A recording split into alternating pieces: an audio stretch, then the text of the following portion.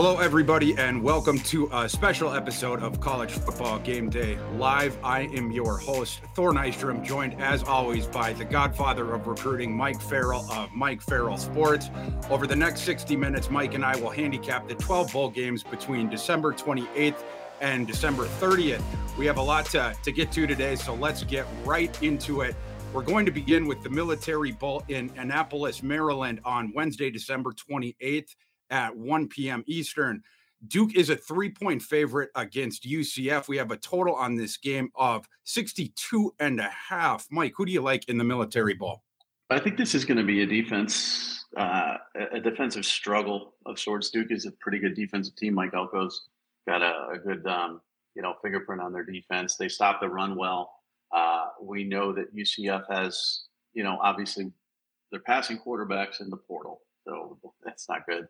John Rice Plumlee, who you hated on all season long, is a guy that I like as a runner, but he's not really an elite passer. I think they're going to stuff him a little bit. Blue Devils are very good against the spread. This season, they've won money, 5-1 in the last 6 games overall. They usually cover the line. They're usually the underdog. But in this case, I always like UCF, but I'm going to take Duke here, because I think this is a better matchup for the better defense, and I think they have the better defense. And I would parlay this with the under. This is a high number. This could be a high-scoring game, but I doubt it. There's going to be a whole lot of running on both sides here. The over is the trend. The over is 4-1 for the Knights in the last 5 games, and 6-0 in the last 6 bowl games for the Blue Devils over. But take the under here. It's a high number, and take Duke with that quarterback situation at UCF. Yeah, Mike, you mentioned Mikey Keenan in the transfer portal, which is a big deal with the health issues that John Rice Plumlee has had down the stretch. John Rice Plumlee has had the shoulder issue, the hamstring issue most recently, but he's had it throughout November. He also had the concussion issue. He has not finished or even played in 5 of the last 6 games for UCF. That brings Thomas Castellanos, the QB3 for UCF, potentially to the 4 if John Rice Plumlee cannot finish this game. UCF also out the door for them. Their wide receiver 1, Ryan O'Keefe. They also have Jean Baptiste, one of their best defenders, out the door, the linebacker, and also their top cornerback, Devontae Brown. All starters. They're all high-impact players. UCF sort of stumbled down the stretch because of John Rice Plumlee, his health issues. Duke, meanwhile, sort of off the radar. They played really well down the stretch, and the breakout season that they had going 8-4. I really like the way that Duke plays, and the breakout, like I was mentioning. Duke can play multiple on offense in a way that UCF can't. I really like the way that they play. I'm going to lay the points with Duke in that game. I think that they're going to win it. Moving on to the next game, the Liberty Bowl. In that one, same day kickoff there. We have a 5:30 Eastern kickoff on Wednesday, the 28th. Arkansas is a 3-point favorite in the market right now with a total of 69. Who do you like in that one, Mike? I'm going to take Kansas here. Arkansas is a bit of a mess. I mean, they've lost so many players to the portal. It's hard to figure out what this roster is all about, how interested they're going to be in this bowl game. It was a disappointing year for Sam Pittman. Meanwhile, Kansas hasn't been to a bowl game in 100 years. They're going to be very excited about this. This is almost like a New Year's Six bowl to them. They haven't lost nearly as much of their roster to attrition as well to, the portal itself. I like Sam Pittman as a coach. I don't like Kansas's defense. So I'm leaning towards Kansas to cover this in a high-scoring game. I like Kansas and the over. I like where your head's at in that one. And yeah, you're totally right. Kansas lost very little in terms of opt-outs in this game. Arkansas lost a metric ton. Jaden Hazelwood, their top receiver out in this one. Ketron Jackson, another starting receiver, has opted out. Warren Thompson, one of the top backup wide receivers in the transfer portal as well, which matters because of the 2 starters being out. Trey Knox, a former wide receiver who was starting at tight end for them, has also transferred out. Starting center, Ricky Stromberg, has also opted out. And then a whole bunch of starting defenders as well, most notably Drew Sanders, their top linebacker, but also Bumper Pool, and then multiple guys in the secondary. Catalan's gone. Yeah, Catalan's injured. Also, Miles Slusher has quit the team, and he transferred out as well. Because of all that different stuff, my adjusted line on this one has shifted all the way to Kansas being favored during the season. If both these teams were at full strength on a neutral field, I think my adjusted line would have been Arkansas by something like 5 or 6 points, but it shifted all the way to Kansas being favored by 2 points. And then you have to add in the motivation. Kansas hasn't played in a bowl game since 2008. That was so long ago, Mike. I was a senior in college at Kansas at that time. Kansas prioritized, obviously, getting back to the bowl. They talked about it all season long. They were able to persevere through their quarterback being injured to get there. Kansas has a top 20 offense in the nation by all the advanced metrics this season, despite playing through their starting quarterback being injured, Jalen Daniels. And now Jalen Daniels is back to being fully healthy for the first time since early October. I really like Kansas in this game. They were able to move the ball all season despite Daniels being injured, and now he's back. They're going to be able to slice up Arkansas defense. And I like what you said about this game being a shootout. Arkansas is going to be able to move the ball on this crappy Kansas defense, but with Arkansas, their defense being depreciated, Kansas certainly going to be able to move the ball on them as well. And getting the 3 points with Kansas, I'm going to take that. And I think Kansas is going to win this game outright as well. Moving to the next one on that Wednesday. This one is an 8 p.m. Eastern kickoff on that day. The Holiday Bowl in San Diego, California. Oregon is laying 14.5 points live in the market right now in a game that has a whole bunch of opt-outs. Oregon against North Carolina in that one. Like I said, 14.5 point favorite, 73.5 point total in this one. I'll run through the opt-outs really quick because we have a whole bunch. I'll try to stick just to the notable ones. Oregon has a whole bunch of tertiary ones, but some of the ones there, Dante Thornton, a kid who was playing more down the stretch, wide receiver, and Justin Flo, who is playing a little bit down the stretch as well, ballyhooed linebacker, and then specifically their lockdown corner, Christian Gonzalez for the Ducks. Then on the North Carolina side, Joshua Downs, their stud speed merchant wide receiver, and then their secondary, specifically on the North Carolina side, got absolutely decimated. Tony Grimes, Storm Duck, and Cameron Kelly opting out. Mike, who do you like in that game? So the over strikes me first because there's no way North Carolina lost their entire defense pretty much, which wasn't a good defense, but they're still going to be playing a lot of young guys with not a lot of experience going against an Oregon offense where Bo Nix is coming back. They still have a lot of weapons despite some losses to the portal and to the NFL. But I like the over first. The line is really high. I think Oregon's going to really thump them. I think this is going to be a high scoring game and they might win by 20, but I prefer the over here. I think it's going to be just a sort of a shootout where Oregon's probably going to put up 40. North Carolina's going to put up, I don't know, 38, something like crazy like that. I wouldn't take the side, but I would take the over here. Yeah, my adjusted line when I'm trying to do my best to bake in all the opt-outs and everything like that.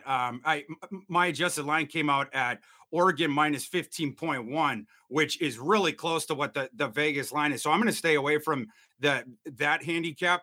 But my adjusted total on this game is actually 80. So Mike, I'm in total agreement with you. I'm going with the over on this one.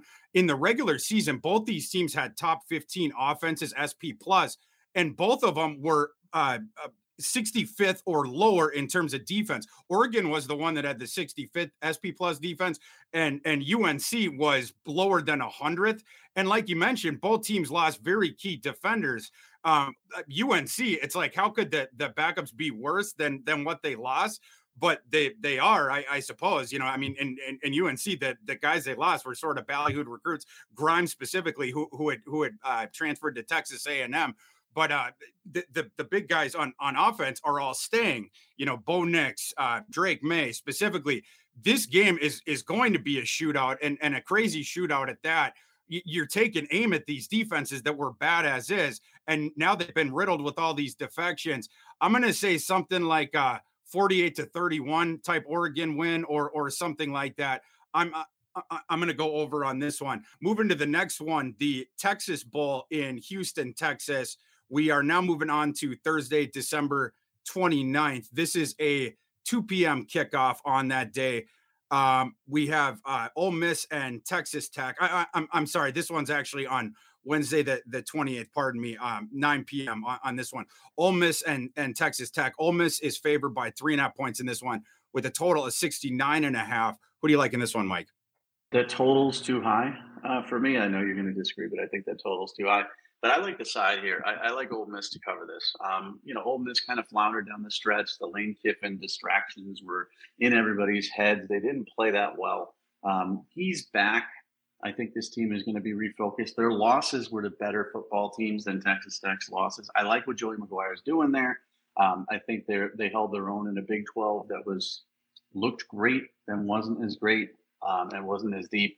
Ole Miss knows how to play with the big boys. I think they're going to be focused with their coach back, despite losses on either side. Of course, we've got portal losses. We've got everything that goes into a bowl game.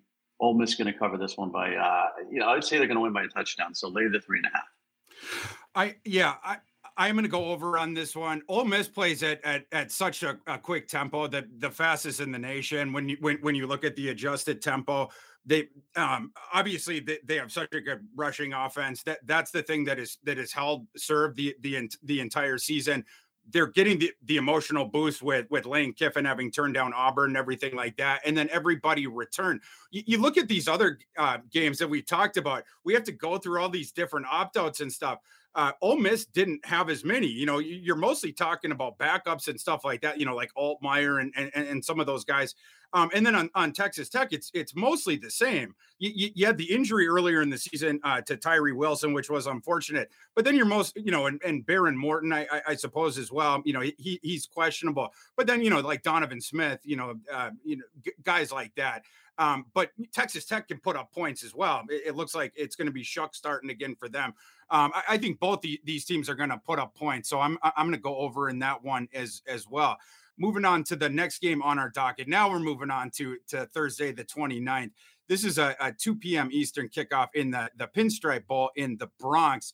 Minnesota has now moved up to being a 10-point favorite against Syracuse, who has sort of a de facto home game here. We have a total on this one of 42 points. Mike, who do you like in this one? Syracuse, you'd think, okay, it's a de facto home game, as you mentioned, but they're a dome team. This is going to be a cold football game. It's going to be a run-focused football game. It's going to be who's stronger, who's bigger, who can wear you down. And Minnesota's made for this type of weather and this type of game. Now, I don't know if it's snow. I don't know. Maybe it'll be unseasonably warm. I don't know. But I just know in a cold game, Syracuse has been horrible down the stretch. Just absolutely horrible. Not just in games, but against the spread. You've lost money if you took Syracuse down the stretch. I think they were 0-5 in the last 5 games against the spread. Minnesota is a solid team that usually covers 10-5 in the last 15 games against the spread. It's not great, but it's certainly not bad. They're going to run over Syracuse. Syracuse has some key opt-outs here. And I just think that defense was kind of held up. They lost their defensive coordinator. They lost their offensive coordinator. They're a mess. They're an absolute mess. Take Minnesota. They could win this game by 20 points. Yeah, Mike, and to your point, and first of all, the coordinator thing, Robert and he's gone to NC State. Tony White, the defensive coordinator, he's gone to Nebraska, and then the huge opt out on Syracuse is Sean Tucker. They do have other ones. They have a couple in the secondary. There's an injury in the secondary. There's a couple transfers in the secondary. They have a couple. They have an injury in the defensive front seven. They have a couple transfers in the defensive front seven. But the huge opt out there is Sean Tucker, just absolutely enormous. We've seen in the past couple of years when Sean Tucker's out, the whole offense just craters. And when Syracuse jumps up, it's when Sean Tucker's playing and when he's playing well. On the Minnesota side, when Tanner Morgan went down with injury, Minnesota's offense played down. When Kali Akmanis came in, the offense played down a bit, but it's not as precipitous as when Sean Tucker has been out for Syracuse. I do think it's going to be Kali Akmanis again for Minnesota. I've heard some differing things from my Minnesota sources about that. I like what I'm hearing is that Tanner Morgan is back in a limited capacity at practices. I've heard that there's a shot that we see Tanner Morgan, like in what could be a swan song for him. Like that there could be interest if Tanner Morgan wants to play in his last game, that the coaching staff could allow him to do that. But like, that probably they're going to, allow Kaliakmanis to finish out the season. So I like, if, in terms of your handicap, you should assume that this is going to be Kaliakmanis's game, and sort of bake that in or whatever.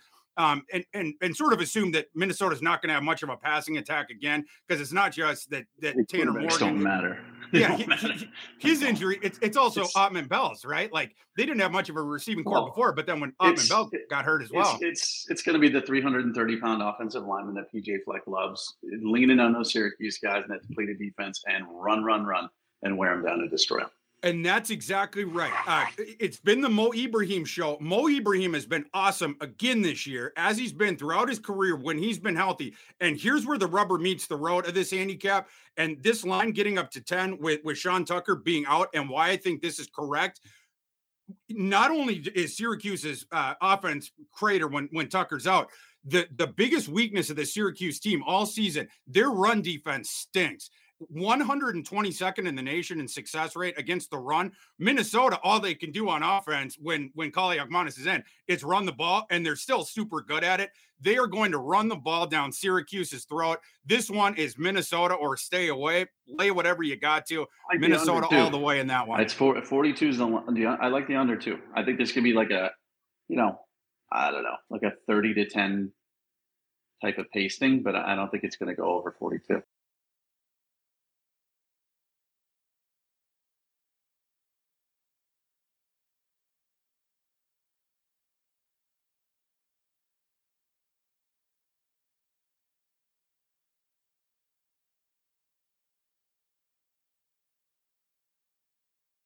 Moving on to our next one, the Alamo Bowl on Thursday, December 29th. This is a 9 p.m. Eastern kickoff.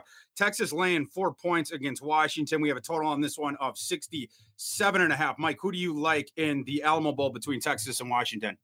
And let's not forget Florida State, Oklahoma. So we'll go back to that one because that's the I totally skipped. Oh, yeah, but it's okay. I'm sorry, Texas. I'm sorry, Florida State and Oklahoma. No, because that one's my big money game. I mean, that's one you're going to lay your mortgage on. So we'll get to Florida State in a second. But Texas, both of these teams have good news in the offseason.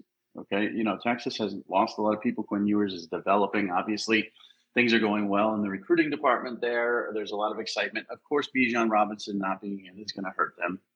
Michael Penix coming back for Washington is good news. I mean, both these teams are kind of on a high, but Bijan is Bijan. Without him, I don't trust Texas. I don't trust their offense even kind of with him. So I'm going to take Washington here. And I think, I think we're both going to agree on this. It's just, I don't know what I'm going to get from Texas in a bowl game. I know there's, like I said, there's positivity, momentum towards next season. But I don't know if they give a crap about this. I know Washington does. I know they do. They're building momentum, and DeBauer has his team headed in the right direction. So give me Washington. 1,000%. You talk again, going back to the opt-out thing, and I was talking about this with a handicapper last night, actually, about. I don't want to toot my own horn, but I'm about to. I've started out really hot during bowl season. Like at this point, it's like 11-2 against the spread, or 12-2 against the spread, something like that on the sides. And, he was asking me like about it, like, how, whatever. And I did well last year as well. Opt-outs inform a lot of the handicaps now. It's a different ball game now with handicapping the sides of the bowls than it was 2 years ago. Right. The opt-outs are informing a lot of what you see with these side handicaps or whatever. This game is a great example of it, where on the Texas side, you have so many different defections. On the Washington side, they have very few. Michael Penix, who is worth a whole bunch of points on the side, he comes out and says, emphatically, I am playing. I've never played in a bowl game before. I want to play in this game. I'm super stoked about playing in this game. Michael Penix, who started his career, played most of it in Indiana, never got to play in a bowl game. In part the COVID season where they were good, whatever, he didn't get to play in a bowl game. So he really wants to play in it. On the Texas side, Bijan Robinson has opted out, which makes sense. His awesome backup, Roschon Johnson, also opted out. Roschon Johnson's going to play in the NFL for a long time, but Texas goes from arguably the best running back room in America to now they have very talented running backs behind them, but kids who haven't played a lot, right? So we'll see how that goes. But then also, their wide receiver, they still have the good receivers, but the depth has taken a big shot. They had a couple offensive linemen who have transferred out. Their edges, the depth took a big shots, and then Overshown. He is also opted out as well. So Texas lost a lot of value there. When you add it all up, my line on that game became a pick 'em. Whereas the Vegas line, it took a long time to even come down to 4. So the ticket I got on this one, I think I have Washington +6 or Washington +5.5 or whatever. Now it's down to 4. I'm still happy taking Washington +4 on that one. I also got the money line tickets on Washington and everything like that. Washington going to be able to throw all over Texas in this game. So I'm taking Washington in this one, and I'm also taking Washington outright in that game as well. And now I'll move back to Florida State and Oklahoma. I apologize to Florida State in this one. I apologize to you, Mike. Definitely not apologizing to Oklahoma. The disrespect to Oklahoma was intended in this one. But let's move back to the Cheez-It Bowl in Orlando, Florida. We'll rewind the clock to 5:30 Eastern on Thursday, December 29th, and go and bring it to Orlando, Florida. Mike, who do you like in the Cheez-It Bowl? Yeah, Norvell's going to be taking the Cheez-It bath, because this is, to me, easy. There's 2 elements here that I think are easy. The line, take the side. Florida State is a team that believes in themselves. They had a 9-3 season. Nobody expected them to be this good, including me. They've got excellent quarterback play, which we haven't seen in quite some time. They've really killed it in the transfer portal. A lot of guys are buying in here. They're looking at this as a big, big game for them. Oklahoma's defense is wretched. It's awful. They have no chance of holding down the Florida State offense in this game. So I like the over as well. I think this is going to be like, this could be a 50-point, not win, but a 50 points on Florida State side. And maybe, Oklahoma comes back and gets in the 30s. But I don't do adjusted lines like you do. But when I see 66 for this, I think more 78. And when I see this line of 9, I think more 15. So take Florida State, parlay it with the over, and make a ton of money. 1,000%. This game is we're recording. This is going to come out a little bit later than the day we're recording, but we're recording this on Friday, December 23rd. Last night, live from when we're recording this, it was Baylor Air Force. This game is a bigger example of what we saw last night, where it was Baylor and Air Force, where Air Force was a really bad matchup for Baylor, even if they'd both been at full strength, because Air Force had an awesome rushing attack and Baylor had a bad run defense, even as is. But then Baylor suffered all these defections, Siaki Ika, and then also, the 358-pound, head knocker in the middle. And then also Baylor's best run defender on the edge also opted out. Then 2 of their starting corners, and then also 2 offensive linemen that Baylor had, and Air Force had none or whatever. The market didn't adjust to it at all. It was still the same line even after that, going back to my initial point about how the market just doesn't adjust for these opt-outs at all. And even in these bad matchup games, but the adjustments that the market doesn't make at all. This is another game sort of like that. Oregon State and Florida earlier in bowl season was another example of this, of one where it's a mismatch as is, and then you have the opt-outs on one side and the market doesn't adjust.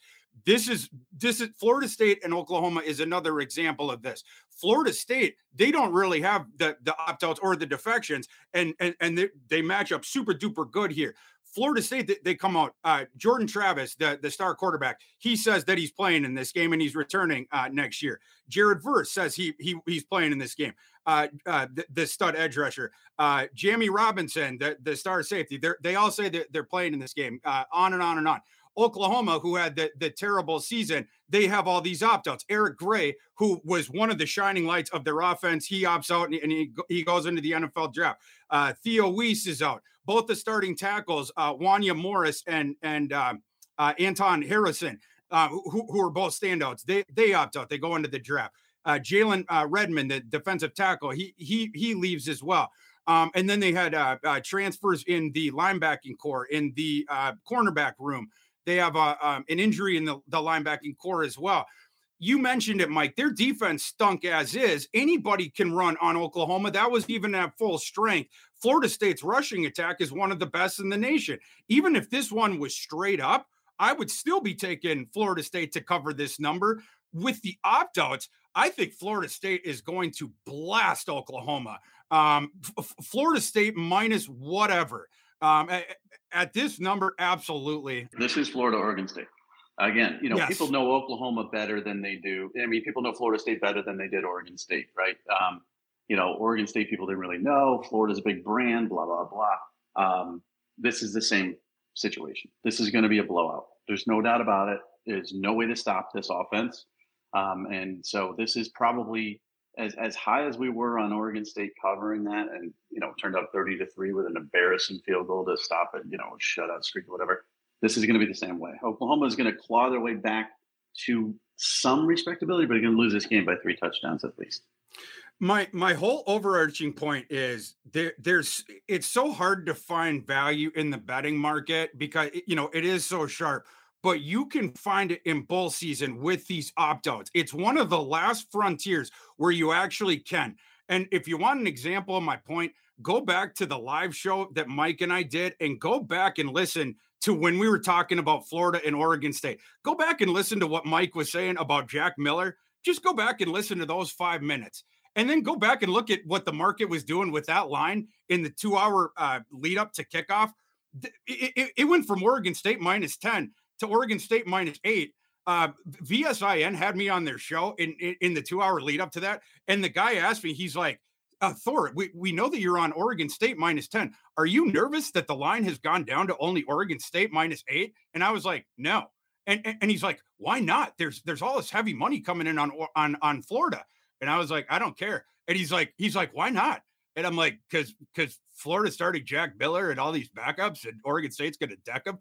It's like, yeah, I mean, Florida State walked into that game all gun. It just, from a personnel standpoint, it just is what it is. You can find the value with the opt-out stuff in bowl season in a way that you can't during the regular season. Again, it's sort of the last frontier with stuff like that the market just misses on stuff like that if you're willing to do the digging with it. So just wanted to make that point. Guys, if you want I'm going to put it up on the screen really quick for those watching this. You did it. You nailed it. I did it. Guys, if you want a shot to win, Mike and I are very excited about this because this giveaway is only going on for a little bit longer through the holiday season. But if you, and Mike and I want you guys to win this, if you want a shot to win a signed Isaiah McKenzie Buffalo Bills mini helmet, courtesy of our friends at Pristine Auction, you need to subscribe to the Betting Pros YouTube channel right now. Comment below on this video, and that's it. We will be announcing a winner right here on this channel. So make sure to turn on those notifications so you can be alerted when new episodes are up and to claim your You got to comment. You got to say we're handsome or something, or say, this is our lame attempt at Travis Hunter. We're looking for 100,000 subscribers to this, and we'll let you know the lock of the week. Mike, I loved your joke about the Travis Hunter when you said if you get 100,000, then you would announce where he was going. Come on, man! You don't even get me started on these kids.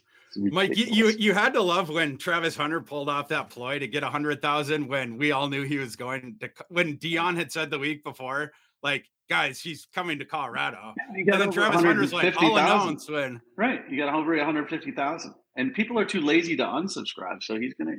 It's genius, but it's idiotic. So for us, we're giving away something tangible, something real, something you could physically hold instead of garbage information that we already knew, like Travis Hunter did.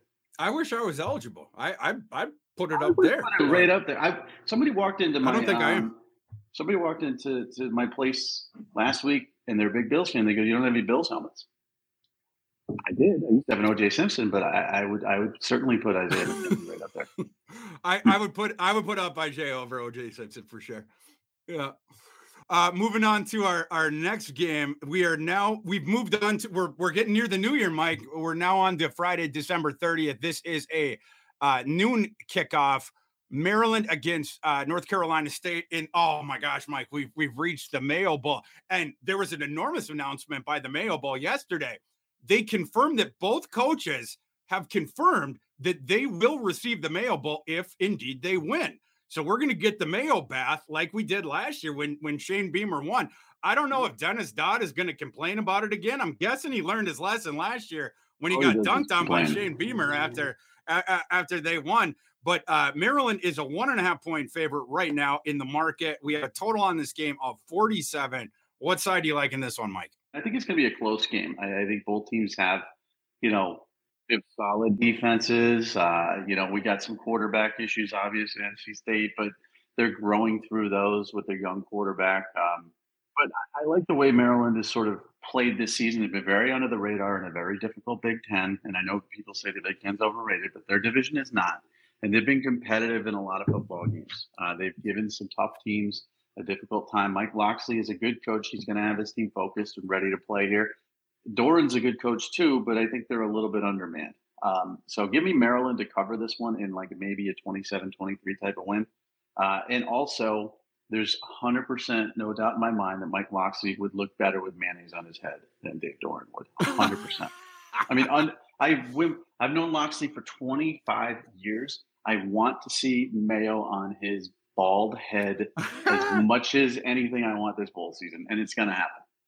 Man, Doran is Doran's a little more, how do you say, surly, I think. So Frankie son of a bitch. He would not like it at all. Locksley would be like, oh wait, whatever. Yeah, but we haven't had many disagreements in this show, Mike. But this one we got a disagreement. And a part of it is I'm struggling to see, going back to the opt-outs, right? Like NC State, in their instance on offense, it's the injuries, right? Like Leary, was injured. Now he's out the door. He's transferring to Kentucky, but he wouldn't have played anyway because he's injured. And then now they're down the depth chart with their quarterback injuries, right? We actually don't know who's going to start this game. Is it going to be MJ Morris? Is it going to be the Finley kid?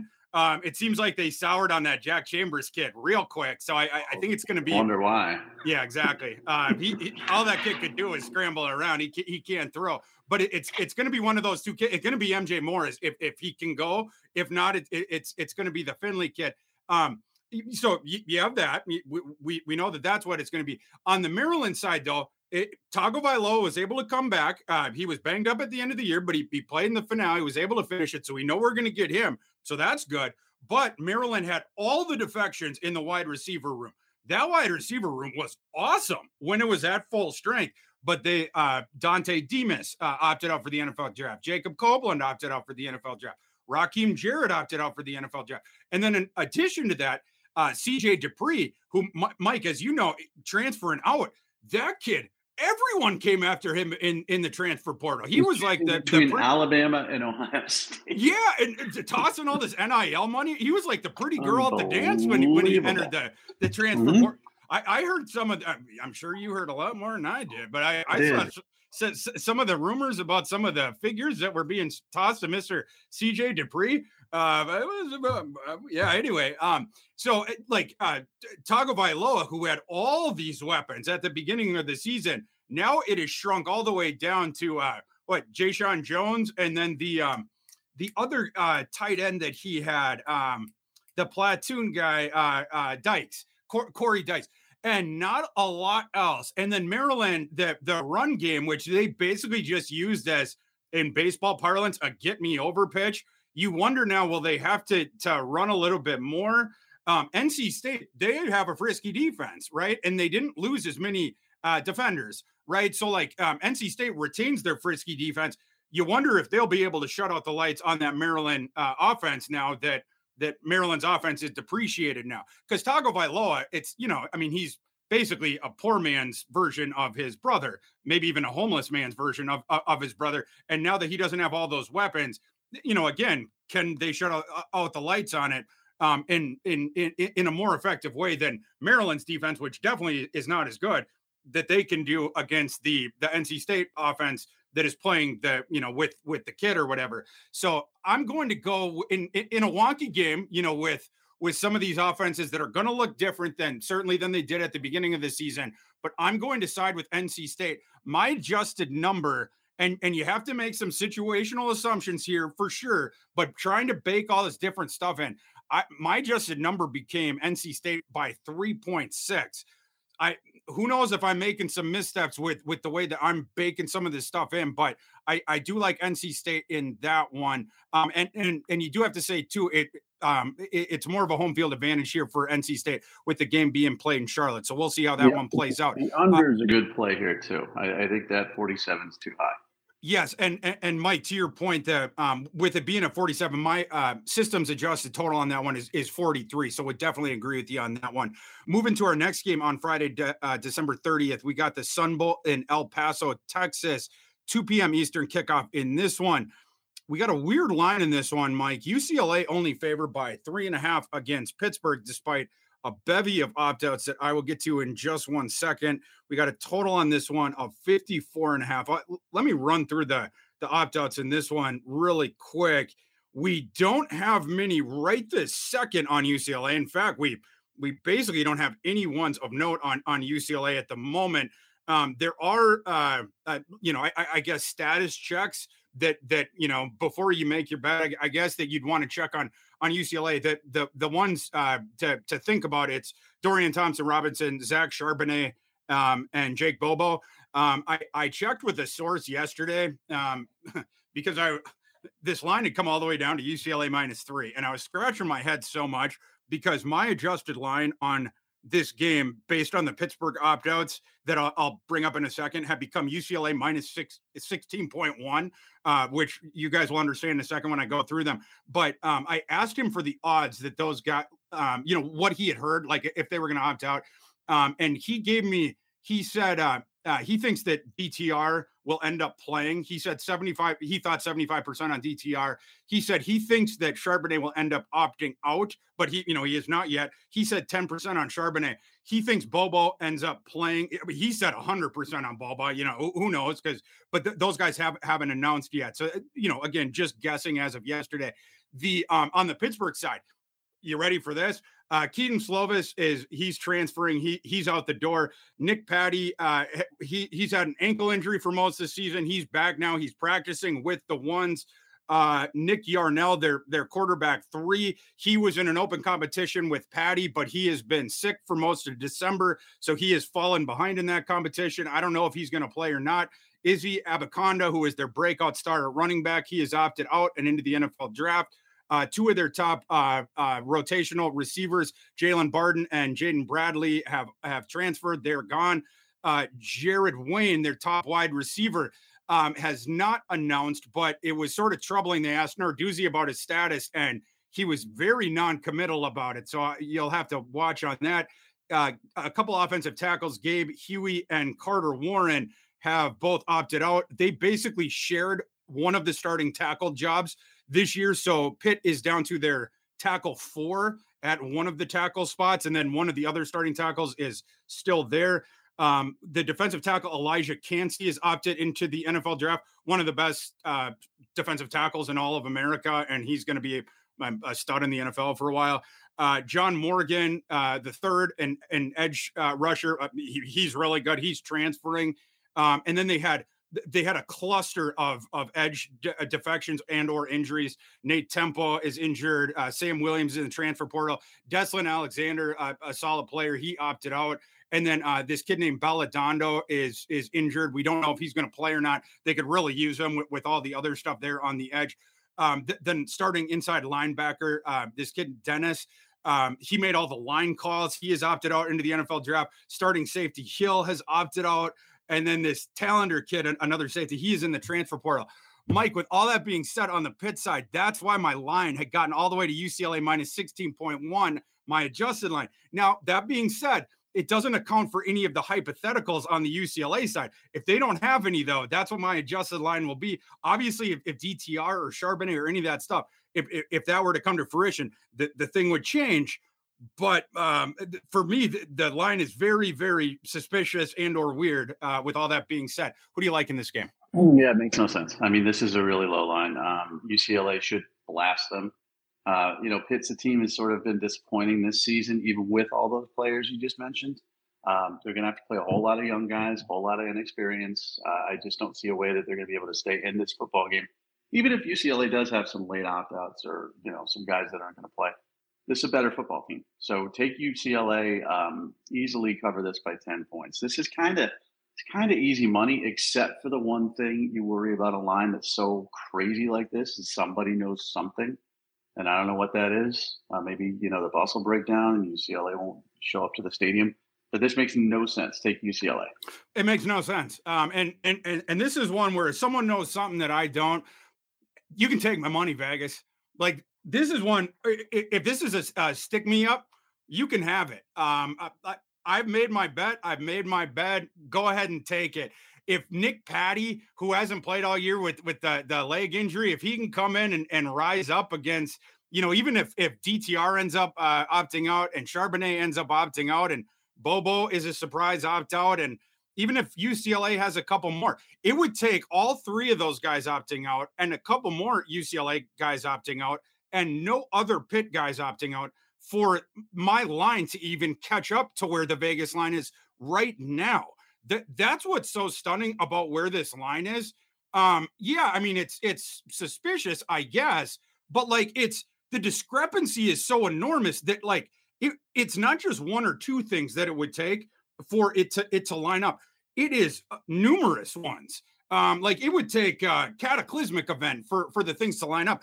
And yeah, it's suspicious. But like I said before, like I've started to notice over the last couple of years with this, during the regular seasons, there are times where like there will be information that it's not that I miss it.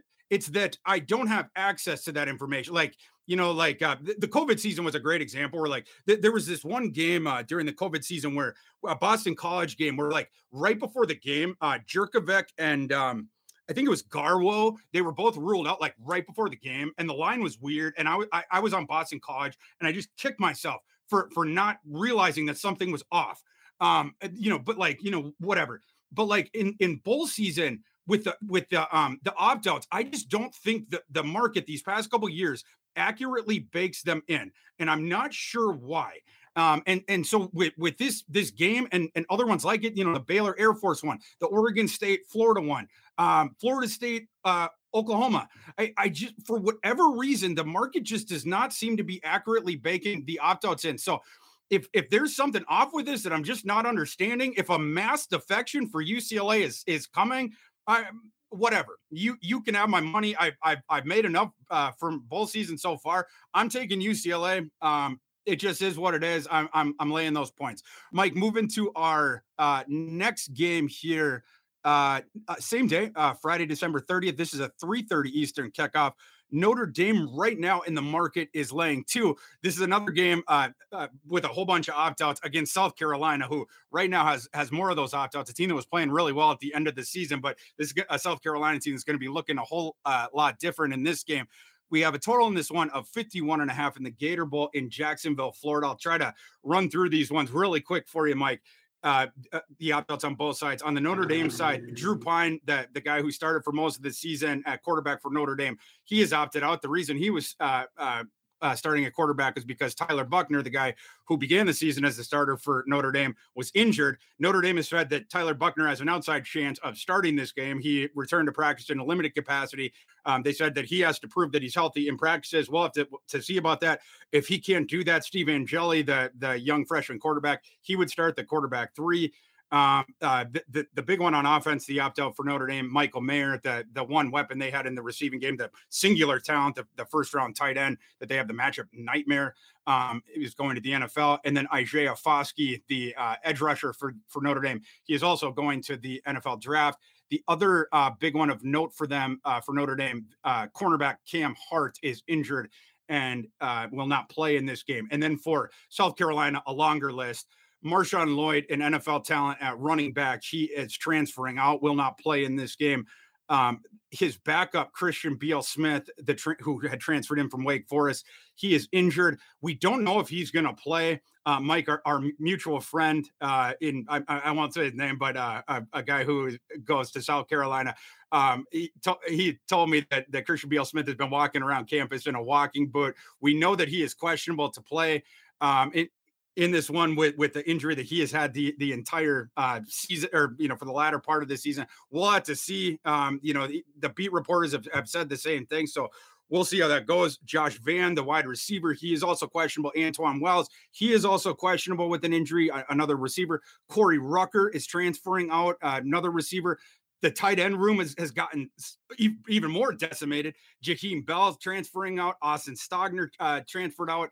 And then Travion Kenyon, who would have played a whole bunch, was the tight end 3. He retired 2 days after those guys announced that they were transferring out. So they fall way down on the depth chart. And then this kid named Chad Terrell, who was like a tight end wide receiver sort of hybrid guy, he's injured. So we don't know if he's going to play. Then on defense for South Carolina, Terrell Dawkins, edge rusher, he's injured.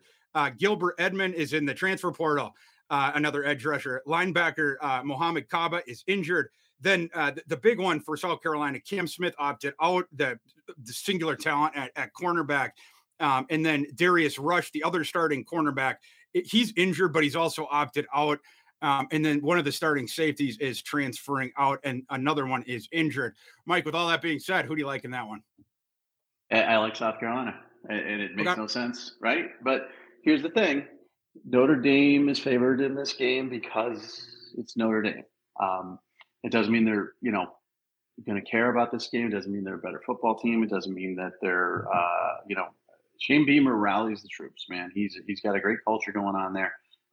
And this team wants to play for him. Now, again, all the transfers would speak otherwise to that, but honestly, this is a situation where some of these kids, Stogner went back home. Jaheim Bell wanted a better NIL deal. It ends up at Florida State. Yep. This is a situation where I think there's a baked in favoritism for Notre Dame here, just because they're the big name and it's a bowl. That's on whatever, New Year's Eve. South Carolina is a good football team, despite the losses. They've gotten thumped a few times, but they've been playing very well down the season. Obviously, that win against Clemson, they're on a high. So momentum-wise, care about game-wise, also rally the troops-wise. Okay, we had some guys defects. Forget those guys. I just like South Carolina to cover this game, probably win it outright, because Notre Dame, a questionable quarterback situation scares the heck out of me for them, because if Buckner can't play, I don't know what we're going to get. I just have no idea. And if he does play, how banged up is he going to be? Yeah, and Mike, I'm with you in this one too. I'm on South Carolina. My adjusted line on this one actually is South Carolina minus 3.9, despite those myriad defections. And I don't know if I'm crazy or what, but South Carolina, they played so well down the stretch. One of those games, what was it against? They blasted Tennessee in the second to the last game. They did that without literally any running backs on the entire roster. So in Jaheim Bell, who he transferred out or whatever, but that game he functioned as the lead back. He ran for over 100 yards in that game, the tight end, the H back or whatever. And behind him, the guys that they were, bringing in the backup running back, they were backup receivers, or, they were, functioning as wildcat running, whatever in that game. Yeah, I mean, they're, in this game, I actually don't know who's going to be the running backs for them in this one, or playing some of these different positions. But Beamer has proven himself as a coach. I trust that he's going to cobble together some of these things. And I also know that their special teams is going to be awesome no matter what. They had the best special teams in America this year. And that was something when he came in, you just sort of assume Beamer ball was going to take off at some point. It did this year, full force. Beamer ball is here to stay now. They're doing all the things that we saw Frank do at Virginia Tech. The field position's there, the blocking, the kicks is there. All the situational football is there. Notre Dame better be ready for 60 minutes of hell in special teams of like stuff off the edge of I mean, you got to be ready for people screaming off there for the deflected kicks, all that different stuff. South Carolina is going to benefit from the field position game this entire time. And again, you just sort of bake in that South Carolina is going to figure out some of the down the depth chart stuff at some of these positions where you're like, what's going to happen there? And then at the quarterback thing, whereas it seems like Notre Dame's going to have to go with Angeli at quarterback. You have no idea what you're going to get there. You know he's not going to be able to throw to anybody because Notre Dame is way down the depth chart at tight end. You go from a first round tight end in Mayer to who knows. And then they don't have anyone at receiver. Avery Davis was the only kid in the preseason, and then he got injured. So they didn't have anyone at receiver. Now they don't have anybody at tight end, and they don't have a quarterback. South Carolina at least has Spencer Rattler, who's playing awesome down the stretch. So I'm definitely going with South Carolina. I'm going to take those 2 points. Mike, moving on to our next one. Definitely not as marquee of a game here. We also don't have as many opt-outs. Although I'll mention just right out the gate, Ohio in this one. We have a I'll also mention 4:30 kickoff on Friday, December 30th in the Arizona Bowl, Tucson, Arizona, Ohio laying 1.2, Wyoming 42.5 point total. Ohio in this game out there starting quarterback Curtis Rourke. Wyoming though does have and Curtis Rourke was the highest rated PFF quarterback this year. They're dropping down to their backup CJ Harris. Ohio doesn't have any other opt-outs. Wyoming though does have a series of defections, unfortunately, at a couple of important positions. Titus Swen, their starting running back in the transfer portal. They also had 3 backup running backs that have status things. Joey Brash, transfer portal at running back, and then 2 other backup running backs, McNeely and James, injured. Top wide receiver Cobbs is in the transfer portal. One of their top edge rushers in the transfer portal. And then their top cornerback is in the transfer portal. Mike, in this one, off the radar game, who do you like in this one? Well, you got a good offense that you have to question how good they're going to be without their starting quarterback. A horrible offense for Wyoming against an awful Ohio defense. It's a tough game. I'm going to take Ohio. They're 5-0 in their last 5 games of the favorite. They're a good play. They're a consistent play when it comes to being a favorite. All bets are off on this one, though, because you just don't know what you're going to get offensively. But Wyoming can't put up any points. So, I would lean the under if you don't like the sides because, -1's essentially a pick 'em, 42.5. It's probably going to come under that number. But give me Ohio. And if you want to parlay it, take the under. Yes, this is one of the true coin flips of the entire bowl season. Like if in the confidence pools, this was like the one that I had like 1 or 2. And with a spread of 1, my adjusted line on this game, I have Wyoming fit. My system has Wyoming favor, but it's by 0.4 points, and the line is Ohio -1. Like I don't see much value here. And then on the total, it's 42.5. My total is 44, so it's not like I see much value there. I do lean Wyoming just by the slightest of margins. Because Curtis Rourke, he was the reason that Ohio was doing so good during the season. And he was the highest graded PFF quarterback and everything like that. And now you go down to a CJ Harris who can throw. He can run a little bit, and stuff like that. But a lot of the Ohio offense has been neutered. But then you look at the Wyoming team. They were a run dominant team. And now their top 4 running backs are out. I don't know what's down the depth chart there. It's a total unknown. Are they going to start throwing? I doubt Craig Bull's going to do that. And then their top receivers out too. So even if they try to do that, you just sort of toss up your hands. And then they play decent defense, but then their top edge rushers out, their top cornerbacks out. I do trust Craig Bull in the postseason and as a coach overall, but it's just a toss your hands up kind of a game. So I don't see much value either way. I don't really know what I'm going to get. This is a true degenerate game. It's a true, you don't know what you're going to get game. And Mike, I'm definitely betting it anyway. Of course you are. Moving on to our last game on the docket for today. Last game on Friday, December 30th, 8 p.m. kickoff. We have the Orange Bowl in Miami Gardens, Florida. Clemson live in the market, 6-point favorite against Tennessee. We have a total on this game of 63.5. A couple injuries and opt-outs of note to get to real quick.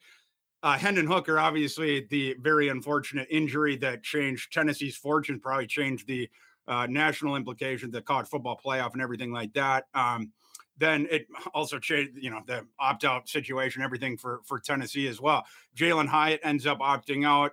The may end up going in the first round. This stud slot receiver, the speed merchant. Then Cedric Tillman also opted out. A kid that had struggled with injuries during the season, but probably could have ended up playing in this game. He's opted into the NFL draft. They had a couple other tertiary wide receivers off the bench that went into the transfer portal. So Tennessee's wide receiver depth is also taking a shot. Callaway and Holiday.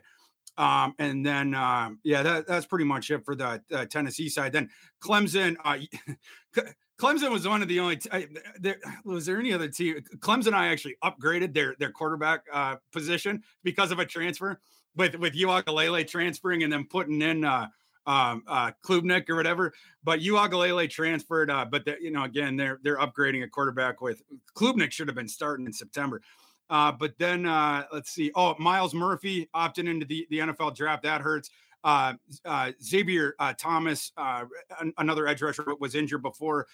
Justin Foster had left the team earlier in the fall, another edge rusher. So the edge position, which earlier this season was just super duper deep, the depth is way shallower there now.